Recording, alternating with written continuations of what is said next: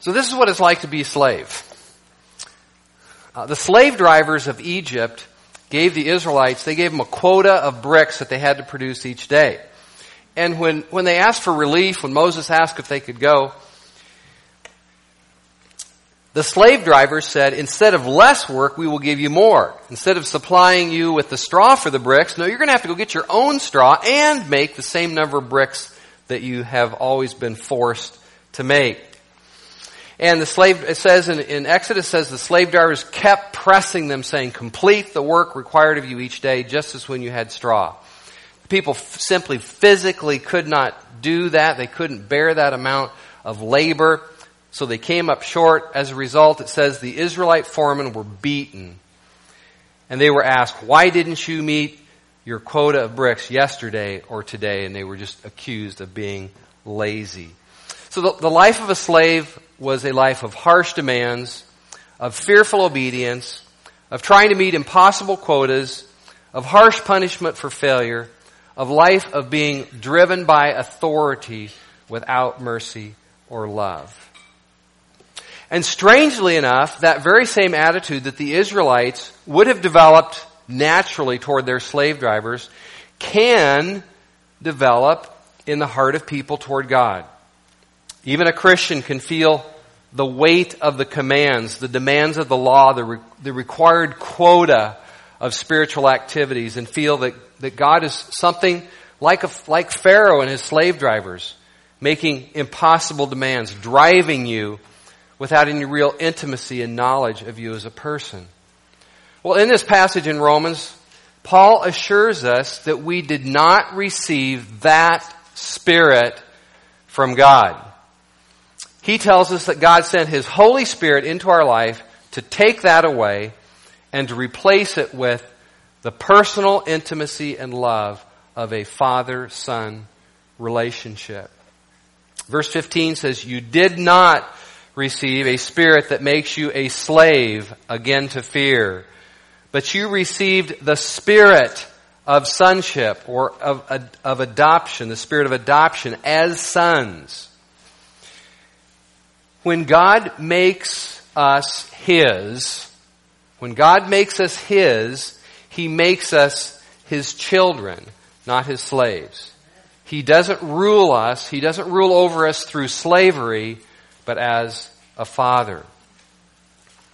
Now, there is a good sense in which we gladly view ourselves as servants or slaves of God. This is talks about this in Romans 6. It speaks of the freedom that we have because we are no longer slaves to sin, which leads to death, but instead, as newborn people made alive through Christ, we have presented ourselves as slaves to righteousness. We have presented ourselves as slaves to God, which leads, in Romans 6, that leads to freedom. It leads to righteousness and holiness and to eternal life.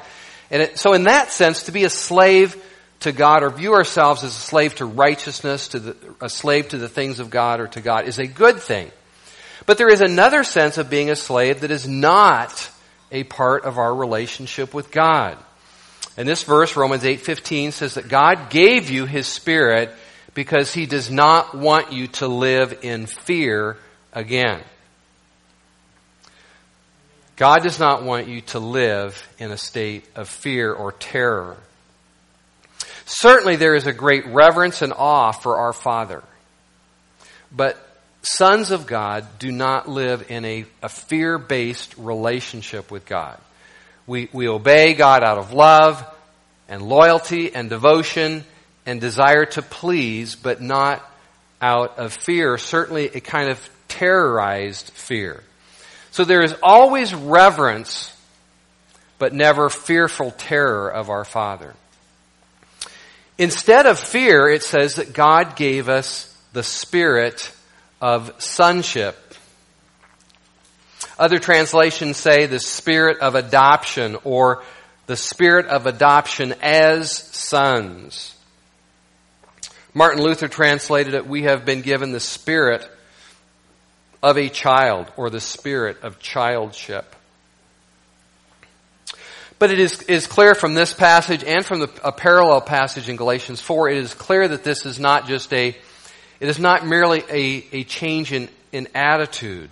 It is the Holy Spirit Himself who sets us free from attitudes and feelings of slavery and fear and enables us to relate to God as His children. Galatians 4:6 says, God sent the Spirit of His Son into our hearts, the Spirit who calls out, Abba, Father. So this sonship relationship, this sense, this knowledge, this awareness, this consciousness that we are connected to God in this heart-to-heart relationship as Father and Son, this is something that is based on God's Word. It is based on truth, but it is not just a doctrine or something we know. It is based on the real inward working of the Holy Spirit within your heart. When you repent of your sins and trust in Christ, the Bible says you become a child of God. And God sends His Spirit into your heart to make you know and feel like a son. To make you know that you are loved and cared for as a son. To make you know and feel that you have the standing, the privilege, the place of a son. To make you know and feel that the Father accepts you as His very own, that you belong to Him as His child. John Brown, in his commentary on Romans, said, the Spirit leads you to regard God with delightful feelings of love and confidence with which a child regards his father. John Wesley's father wrote to him, and he said to him, John, the inward witness, son, the inward witness, that is the strongest proof of Christianity. And he was referring to this verse in this passage which says the Spirit Himself testifies or witnesses with our spirit that we are God's children. He said that's the strongest proof of Christianity. I mean, you can't get anything more powerful than this awareness that you know that you know that you know by the Spirit. You know, I can sometimes have thoughts in my mind. I can kind of in a sort of an abstract way, I can think, well, is God really there? Or, different thoughts about faith or things that you can sort of think. But in my spirit, in my inner being, in my spirit man, I cannot escape the sense that God is my Father, that I am His, that He is mine, and that I am His son. And this sense of being a son is a precious, precious thing that you know deep inside. We had some time with our family and some dear friends over Memorial Day weekend. And when it was all over, or when people were going home, I observed something about this father-son relationship that really emotionally touched me. And that is simply that when it was time to go, Silas went home with Josh, Cedric, Christian, and Peter went home with Luke. And I just thought, the sons go home with the Father. They sleep in the Father's house. He feeds them and watches over them, and they know they belong to Him. When Luke says, Cedric and Christian, get in the car, it's time to go home, they know that's their dad rounding them up. Maybe they don't want to go home right then, and maybe they played with a lot of other kids, but they know they have that unique connection with their father, as their father. And those boys might not be able to verbalize that, but they intuitively understand that connection with Luke. And if you are a child of God, if you are born of God, if you're a son of God, you understand that connection too. You may not always be able to verbalize it, put it into words, But deep down inside, you know, you understand, you intuitively understand that connection you have with your Father.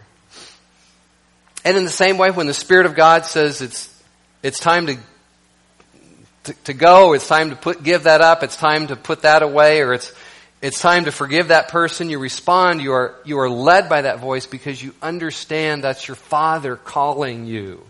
You understand that connection you have to God. So, in an atmosphere, in a church environment where we understand this truth, where the work of the Holy Spirit is honored and appreciated in our hearts and our lives, then we as a people are going to be growing up in this atmosphere, in this sense, in this awareness, in this knowledge that we are growing up as sons. We're growing up as sons and daughters, not as slaves. And it's a precious, precious thing to know.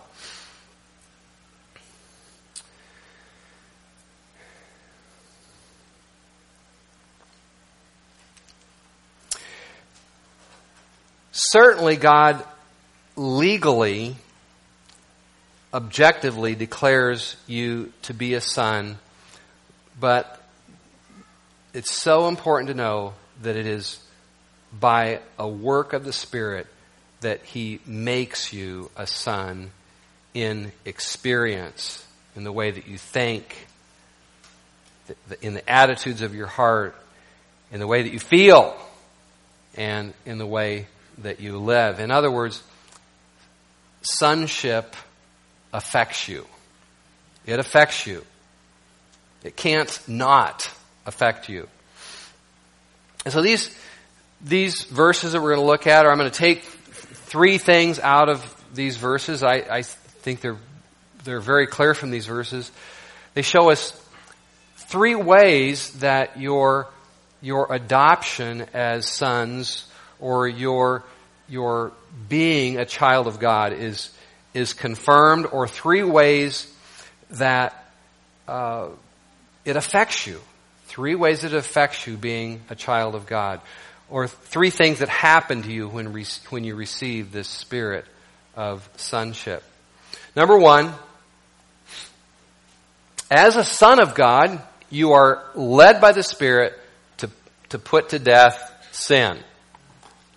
As a son of God, you are being led, guided by the Spirit to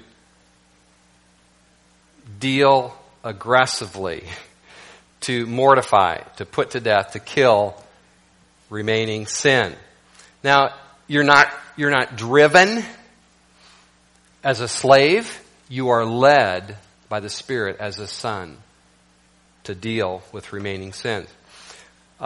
We didn't include this verse in our passage, but basically the gist of verse 11, which is right before this, tells us that God used the Holy Spirit to raise Christ from the dead, and He uses that same Spirit now to enable us to live as a child of God, or to live as a son. And verse 12 says, "Therefore, we have an obligation, but it is not to the flesh, to live according to it. For if you live according to the flesh, you will die. But if by the Spirit you put to death the misdeeds of the body, you will live. For those who are led by the Spirit are the sons of God."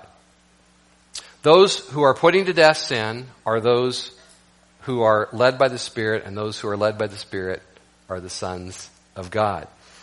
And so Paul says, as a son, as understanding this relationship, this loving, affectionate father-son relationship that you've been brought into, that God has made happen by the Holy Spirit, as a son, you have no obligation to obey the sinful nature. You're not bound to it in any way. You're utterly free. We have an obligation, but it's not to the sinful nature. It's to the Father. So, sons of God, this is an effect, or it's an outcome. It's something that flows out of being a son of God. Because you are a son of God, you are led by the Spirit. And as you're led by the Spirit, you're putting to death sin. So if you're dealing with sinful attitudes and lust and jealousy and malice and complaining, bitterness and on, if you're killing things like that in your life, you are doing that because you are a child of God, because you are a son of God. It is the Spirit of God who is leading you to do that. This is something that is going on in every true child of God. Of course, there's not perfection, but sin is being dealt with because that's what happens in the sons of God. As many as are being led by the Spirit, these are the sons of God. The Spirit leads us to repudiate sin, to develop an aversion to sin, a hatred of sin and of evil, because we have been made sons of God. So our attitude towards sin as sons is not to excuse it, not to explain it, not to coddle it, not to compromise with it, but to mortify it, to kill it, to put it to death.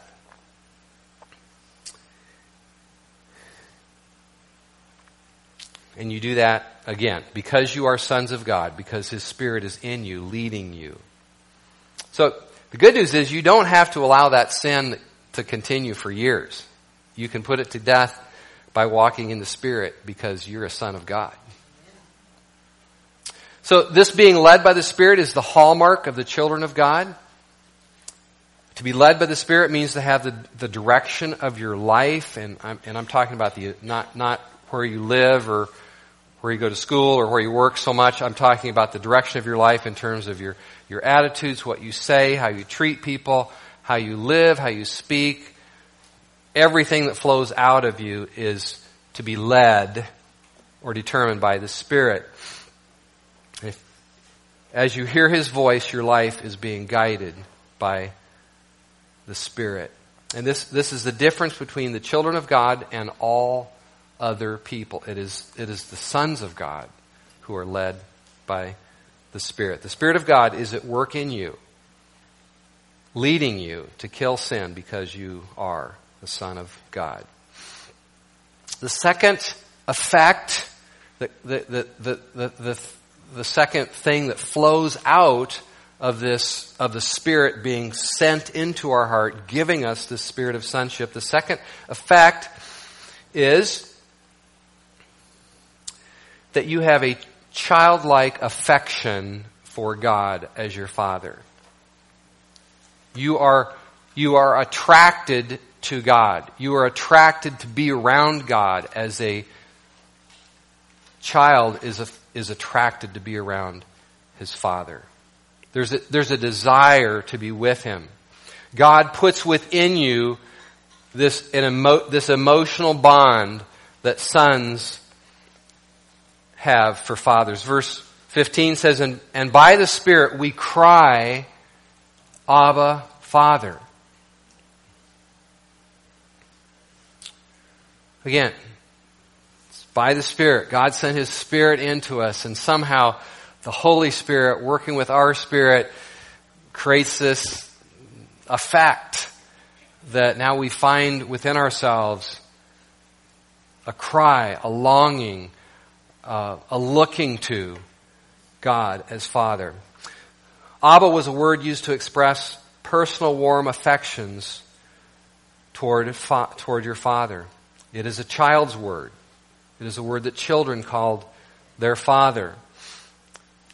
One commentary I read said, Abba is a very endearing term that reflects deep relational intimacy without any kind of formalism and legalism. It's this spirit of being a child, this spirit crying out, Abba, Father, that releases you from all sense of being stiff and formal and uncomfortable with God. It's because you go to God because you just cry to Him out of this work, this move of the Spirit in your heart. It's been said that the closest translation in English to this word would be dear Father or Papa or Daddy. And it's a cry for God. It's a longing. It's an attachment, put within you by the Holy Spirit for your Heavenly Father. You might be conscious of it more so at other times, at certain times than others, but it's there.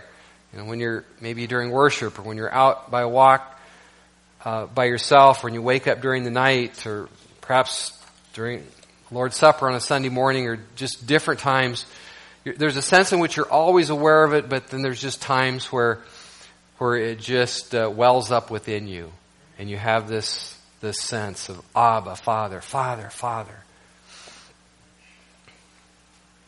David Guzik said, "We don't whisper, Daddy, as if we were hesitant to speak so affectionately. Instead, we cry it out." Nothing can create the sense of intimacy with God.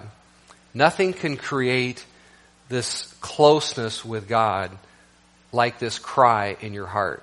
It's this work of the Holy Spirit in you, creating this childlike affection, this childlike attachment, this childlike desire for your Father. That is what creates closeness and intimacy with God.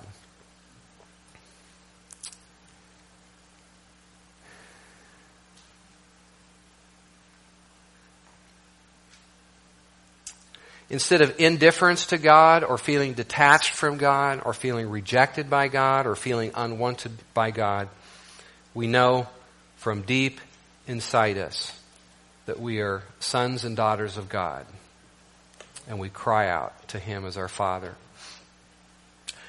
Now, it's important to remember, and I'm not going to spend a lot of time on this, but I'm going to say it again. It's so important to remember it is the Holy Spirit who creates this childlike love in your heart for your Heavenly Father.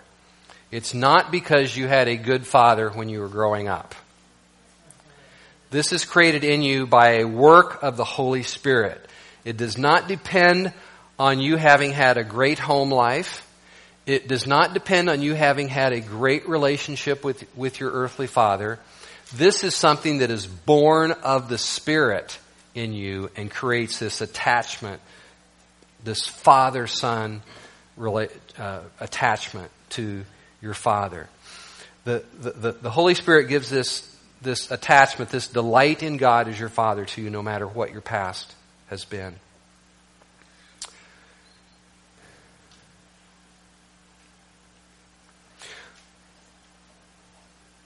One of the ways that you know that you are a child of God is when you are in distress, when you are in trouble, when you are in pain, when you just feel empty or thirsty, you instinctively cry out, Abba, Father. You instinctively cry out for your Father. You know that's where to go for help. The night that Jesus was crucified, He went into the Garden of Gethsemane. He was in great inner suffering, great inner agony. And He told His disciples, "My soul is overwhelmed to the point of death." That's pretty overwhelmed. My soul is overwhelmed to the point of death. And so He told them to stay where they were. And He went a little further so He could be by Himself. And it says in Mark that He cried out, Abba, Father. He cried out for His Heavenly Father with this childlike cry. And that's what you do. If you're a child of God, that's what you instinctively do in your darkest hours. When your soul is overwhelmed, when you feel hurt, lonely, or empty, you cry out, Father, dear Father. Sinclair Ferguson pointed out, I thought something that was interesting. He said, unbelievers do not have this sense of intimacy with God as their Father. And that's why they are more likely to blame God or be cynical in a time of crisis, saying things like, how could God do this to me? Believers experience grief, defeat, loss, great pain at times, but we instinctively cry out, Father. The third thing that happens to you when you are given this Spirit, the Holy Spirit, the Spirit of sonship, the Spirit of being a son, is the inward witness of the Spirit. Verse 16 says, the Spirit Himself testifies with our spirit that we are God's children. So, I hope you're following with me. The first effect of the Spirit is that you're led to kind of have this adversarial relationship with your sin. You don't want it in your life. You want to kill it. You're being led by the Spirit to deal with sin. That's an effect of this spirit of sonship. And then you have this affectionate, childlike cry and love, this attachment, this sense of desire to be with God. And then you have this confirmation, that you have this witness speaking, testifying to you continually in your spirit that you are in this relationship with God. The Holy Spirit, in some unexplainable way, it's a mystery, but in some unexplainable way, the Holy Spirit testifies or confirms this deep down inside of you, that you are in this father-son relationship. He makes you conscious that you are a son or a daughter of God. He makes you conscious that you are part of the family of God. And He does that in your spirit. You know, you can know a lot of things in your mind, and it doesn't ever really reach down deep inside of you. It doesn't really affect the way that you think and your perspective. But when you know something in your spirit, it begins to affect you. What you know in your spirit, you know in the surest and safest way. And again, as I said before, you know that you know that you know.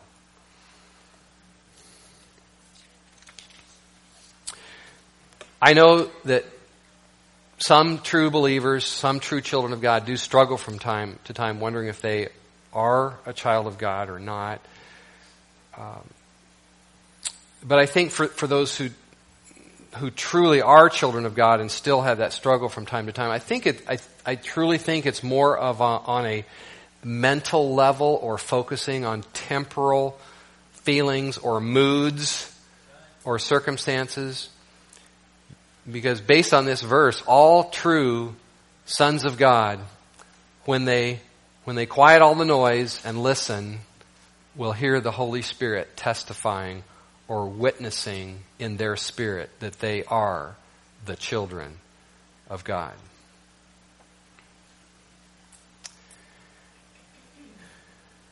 Now,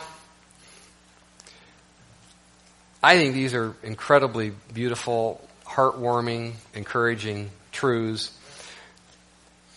And I want to talk just a minute, though, for what is going on. What is going on when someone does not seem to have this cry in their heart for God? You know?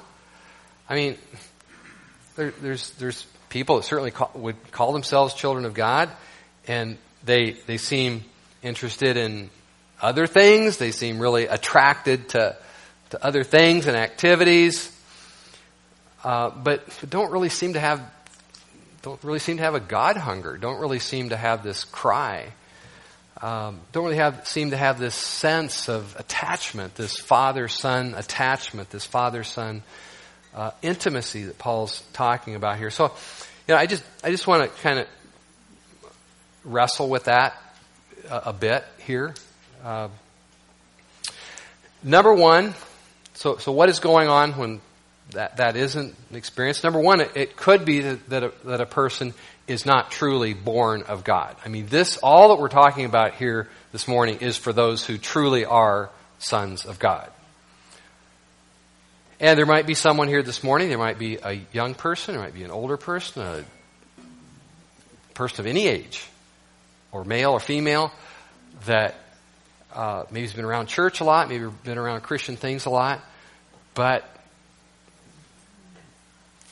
you have never really had the Holy Spirit sent into your heart, making you a son of God. And so this morning would be a good morning to fix that, to come to Him in repentance and faith and believe in Jesus Christ. We are all sons of God, it says in Galatians, through faith in Jesus Christ. It's interesting there, it says, it goes right on to say, whether male or female, we're all sons of God through faith in Jesus Christ. So it could be that you really truly need the new birth, and maybe have just presumed that, or presumed because you're born or raised in a Christian family or been around church that's happened. Secondly, I think it could be that there's just some either temporary or some kind of resistance to the work of the Spirit. While on the one hand, this spirit of sonship being sent into our hearts and affecting us is exclusively the work of God. I mean, this is something that is exclusively the work of the Holy Spirit, or the Spirit of God. It's created in you by God. Yet all throughout Scripture we are exhorted to listen to His voice, to not harden our hearts, to be filled with the Spirit, to not quench the Spirit. We're to set our mind on the things of the Spirit. Jesus said in Revelation, "Whoever has ears, let him hear what the Spirit is saying to the churches." And I think sometimes we can get into a state, maybe it's just temporarily in our Christian life, where we just aren't listening to what the Spirit is saying.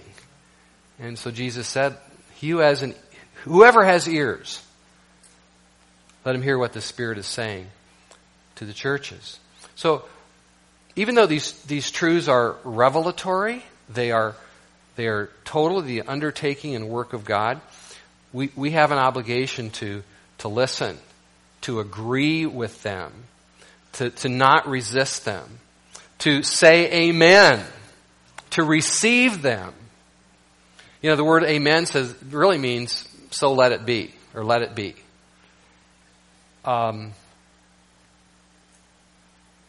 It's like when the angel told Mary that you're gonna bear the Son of God. You're gonna bear a child. He will be Savior, Son of God.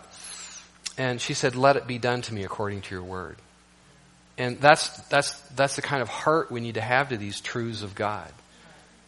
It's not only the kind of heart we need to have toward the truths of God, because this is based on truth, but it's also the kind of heart that we need to have toward the experience of God, toward the experience that the Holy Spirit is seeking to create in your heart. This affection, this awareness, this attachment to God as your Father.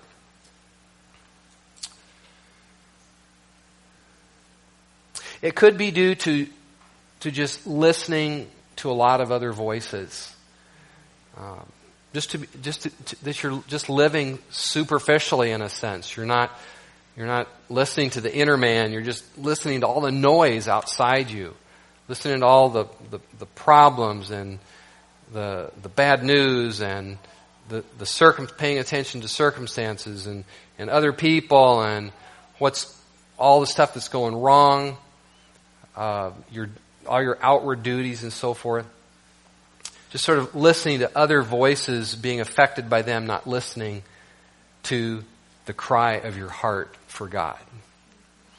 Because again, this cry for God, this attachment, this hunger for God, it's something that is created by the Holy Spirit. You can't work this up, but you can give yourself to it.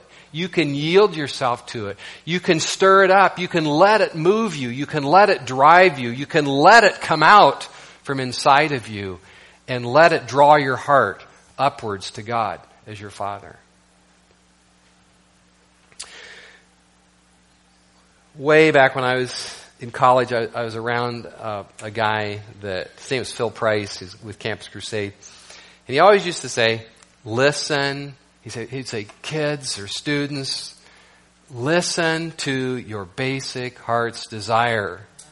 Because if you're a child of God, you have got a new basic heart's desire.